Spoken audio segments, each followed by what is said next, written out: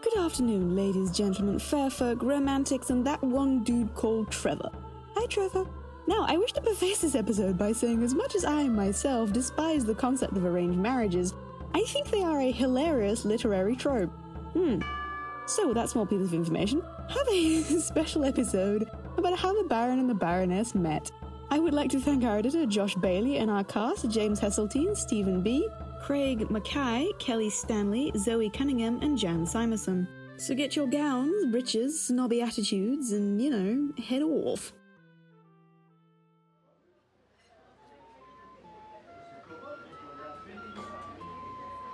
A caravan of short, stocky horses and donkeys are being put into carts. The carts are being loaded with big sacks and chests. There are men in armour running around helping loading. Cart drivers are swearing at the animals and at each other. It is a riot of colours and sounds. Towards one side, families are saying goodbye to their loved ones. One family in particular stands out in the crowd. Most people here have brown or black hair, but also in the crowd stands a single girl with white blonde hair. She's wearing a pale green dress and a darker green cloak. She stands next to her mother, a beautiful older woman dressed in very fine clothes, also green. The two women are watching the caravan and their husband and father, who's surrounded by organisers, clerks and tradesmen with papers and chitties all shouting. A group of men are trying to make a cart horse stand up. It has sat down and is calmly munching on someone's cloak. The father manages to pull himself out of the crowd and hurries over towards the two women. His daughter curtsies, smiling, and the father takes his wife's hand. Everything seems to be in order. The shouting is now just for show. 2 of our horses were lame, but we managed to find a replacement somehow. Travel well, dear. We'll both miss you terribly. Father smiles and kisses his wife's hand. An old woman walks past and pushes the cart horse to its feet as if it's nothing. He turns to his daughter and smiles at her. Don't worry, wife. I'll be back before you have a chance to miss me. Look at you, little girl. I remember you when you were only knee-high and your mother had to carry you everywhere so you didn't get stood on. Ethelberta smiles into her sleeve, as any proper lady should. I doubt if anyone will step on you now, although I have seen a few young men doing their best to walk into you. He shoots a glare at a group of young men who are loitering a bit away, watching the women. The men immediately pretend they aren't. One of them hurriedly turns and walks into a cart. The others laugh at him. They all get thrashed by the driver of the cart as they run away. Ethelberta steps a bit closer to her mother and looks a bit annoyed. I wish they wouldn't. I have no interest in them. Her father laughs and pats her on the shoulder. I should hope not. They are not worthy of you, child. Only nobility is worth one so pretty as you. And damn. Celebrant, put that axe down. I'm sorry, dear. I just. He hugs his wife and daughter and hurries off back towards the head of the caravan. Another old woman walks past carrying a gigantic crate in one hand. Ethelberta watches with mild concern. Ethelberta is dressed very beautifully and properly. She is sitting by an open window embroidering the sleeve of a gown. She makes a beautiful picture, glowing almost surreally against the dark wood of the window frame. She looks quite elven. She doesn't seem to notice the people in the street all gawping at her as they walk by. Suddenly, a young man darts out of the crowd and throws a bouquet of flowers into her window, startling her. I love you! Ethelberta is irritated. She picks up the flowers from her lap and throws them back. I thank you, young sir, but I'm sorry, I don't know who you are, and my father doesn't like me talking to strangers. Thank you. She stands up and closes her window, partly drawing the curtains, then stares thoughtfully at her sleeves. It seems the green dress gets the most positive feedback. I think I shall pack that one. The red one, though, did get 2 merchants to fall off their horses. Ethelberta's mother comes into the room. Noticing the curtains drawn, she looks around for her daughter. Ethelberta is sitting as far away from the curtain as possible. Oh dear, not another bouquet. That's the 3rd one this week. I'm sorry, Mother. That window just has the best light, and I wanted to finish my sleeve. Her mother sighs and sits down next to her. It's all right, child. How's it coming along? They're almost done. It should be ready by the time I leave to go stay at the castle. I would like to bring my red dress and this green one. The two women fuss over the gown. Ethelberta seems to have difficulties hiding her excitement. I've got the maids to get all of your best furs and velvet dresses. I hear the castle can be quite cold. I don't want to be all bundled up, Mother. It's very hard to be beautiful when one is all wrapped up. It's hard to be beautiful when freezing and catching the flu. Ethelberta pouts, and her mother smiles at her. I'm so glad you're happy with this. Your father and I were dreading this day. Oh no, not at all. I understand. All things have their value, and should be exchanged to their highest price. Her mother looks at her, a little concerned.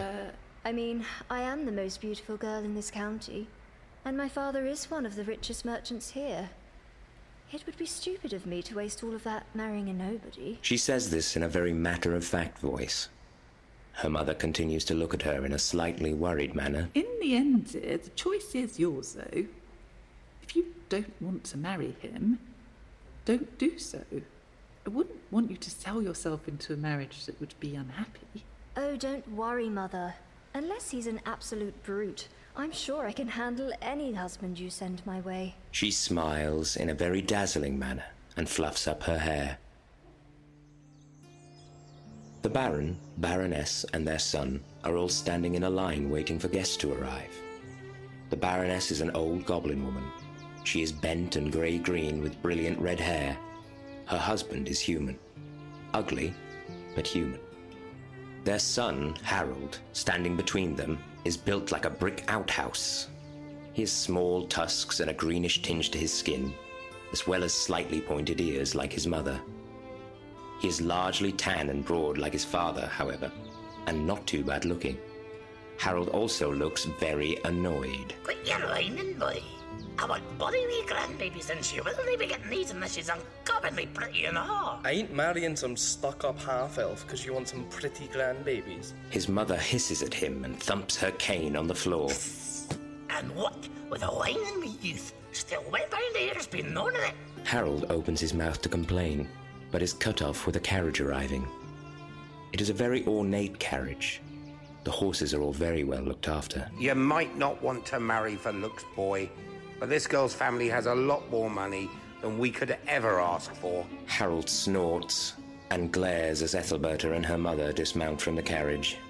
Ethelberta is looking beautiful. She does her best to smile glowingly at the Baron's family. She is wearing the green dress. The old Baroness sighs contentedly. Aye, them grandbabies take after her. Now we'll be well set. This ain't a breeding programme, Mother. The Baron and Baroness are walking either side of Ethelberta's mother. Harold and Ethelberta are bringing up the rear. Harold is looking angry and is ignoring the girl. Ethelberta is trying to be charming to him. I hear your husband be a trader. Yes, he is the owner and organiser of caravans all across the Greenlands. Aye, trader's a good job. You need brains and smarts in your family. We goblins don't really trade like you human folk. Yes, it seems the goblins operate more on a system of communal ownership. It's quite interesting. Well, the women do. The men don't really understand the concept of anything like economy. The Baroness is slyly watching Ethelberta out of the corner of her eye. Ethelberta is being pointedly ignored by Harold, who is a bit pink around his ears. You slacks like your father, girl. I rather hope I have the right amount of intelligence that any lady should have, ma'am. Harold snorts. What's that? More than one's husband suspects. This causes the elders to chuckle. Aye, she speaks fair. You will have to do the thinking for this boy. Hasn't he used his head for nothing but fighting since the day he was born? Oh, I would never presume to do that, Your Grace. A baron's job is to be a fighter. Why? You all talking like we're already married? Ethelberta blushes and looks a bit embarrassed. Ethelberta is getting ready for dinner. She is wearing her red gown. Her mother is brushing and braiding her hair. Don't you think it's a bit odd that the Baron married a goblin woman? Oh, yes. It was the scandal of the generations. The local head priests of most of the areas had to come look him over to make sure she hadn't enchanted him somehow. Even the goblins were outraged. How romantic. She seems much more human than the other goblins I've seen. The female goblins are more intelligent than the men. Well, cunning would be an accurate word. Where did you put your perfumed ribbons? I wish I could enchant people. Master Harold won't even look at me. Her mother finishes her hairstyle by wrapping ribbons covered in small charms in her braids and pinning them up. Just smile and wave, dear. Smile and wave. I suspect young Master Harold is like most young men. He has no idea how to handle young women, and so pretends they don't exist. No one pretends I don't exist for long. He's going to look at me, and not stop for the rest of his life. She frowns and pouts at herself in the mirror. Her mother rolls her eyes. You like him, then? That's not important.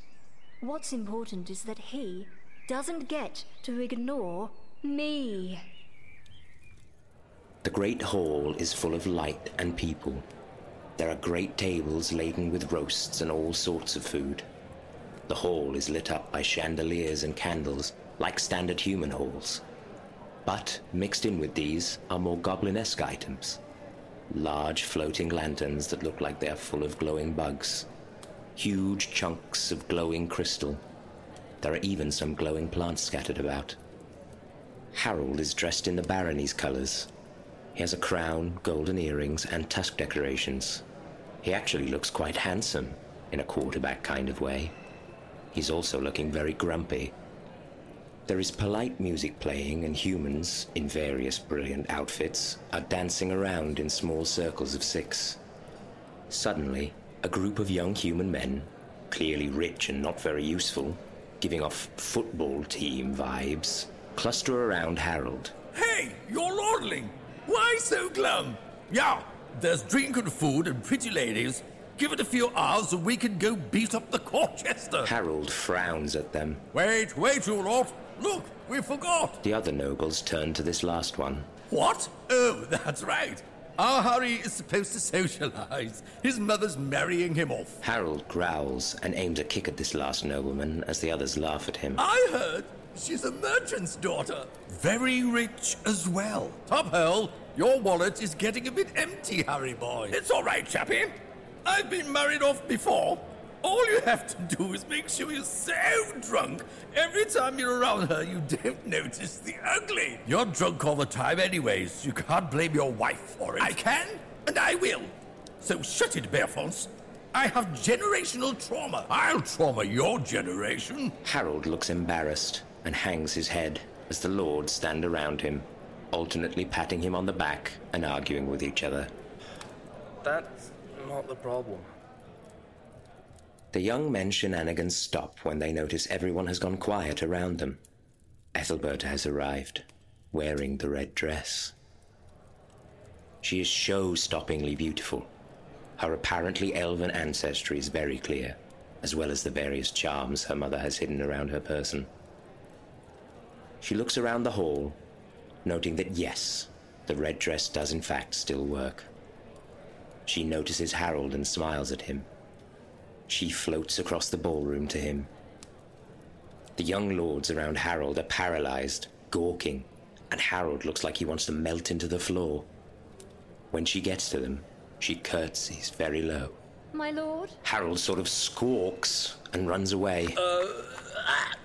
Damn it. She turns to the nearest noble. My lord, do be so kind as to tell me where his grace is going in such a hurry. He is unable to think properly. The second noble is slightly more prepared. I'm afraid he was overcome by Milady's charms and has run away. I can see that. Where did he go? Don't waste your time on him, my lady. He's a graceless lump with no money. Tarry a while with me instead. You're married. Ethelberta rolls her eyes at them, then smiles sweetly. Gentlemen, I was promised a baron, and a baron I shall get, if you will not be of any help. The boys ran away to the stables. He ain't in there, really, did he? Came out today. The nobles all flinch at the old goblin woman, who just pops up out of nowhere.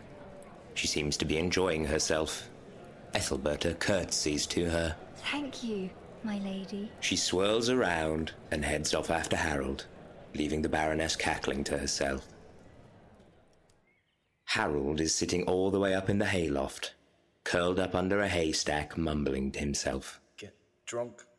I'm not the one who needs to get drunk. She'll be the one getting shit-faced every time she sees my ugly ass. Ugh. Ethelberta comes in a rustle of dress, looking around the stables. She has a glowing crystal taken from the hall. My lord? Harold burrows further into the hay. Harold? No response. Look, I know you're in here. I'm not going to bite you. You don't have to run away. I was just going to ask if you wanted to dance with me. Who would want to dance with you? Well, most of the male members of the various species I've ever met, including, on one memorable occasion, a mountain troll. There is a distinct Harold-shaped silence. Look, I know you don't like me, but at least tell me why. I would hate to go around the rest of my days wondering what it is I did to annoy someone so much. There is a long silence. Finally, Ethelberta gives up and turns to leave. Why do you care what I think? Because I wanted to marry you. Why though? I've no money. I'm built like a brick outhouse, and I've got the brains of one too. My castle's ancient and falling down, and the only reason my family hasn't been evicted is because my mother curses the debt collectors so badly they're afraid to come near us. Ethelberta seems to consider this. Then she carefully climbs up the ladder to the hayloft and pops her head into it. Look, I suppose I am pretty, and I am certainly rich. Well, Papa is. But I am first and foremost a merchant's daughter. I know that my looks won't last, and my money can be lost in one day. So, I would like to make a trade. In exchange for my money and looks, would you give me safety, company, oh, and a title? Harold stares at her. That's not much at all. Safety and company is tiny compared to what you're worth. And as for title... Ethelberta laughs. Actually, it really isn't. I have lived in the back of a caravan for most of my life. From the age of 10, my father has had to hire bodyguards to defend me. And even then, some of the bodyguards were not very nice people. Harold stares at her. She is resting her chin on her arms on the hayloft floor and smiling at him. She doesn't look very human. I don't really have a home. Just a series of houses. The men that I meet treat me like I'm some kind of weird goddess statue. I want a home. And someone who will still be kind to me when I'm old and ugly. I'll be kind. And this castle's been a home for as long as my family has existed. Then, it's a deal? But, like, you don't know anything about me. Ethelberta grins at him. Well, I have a lifetime to learn. It would be rather fun, don't you think?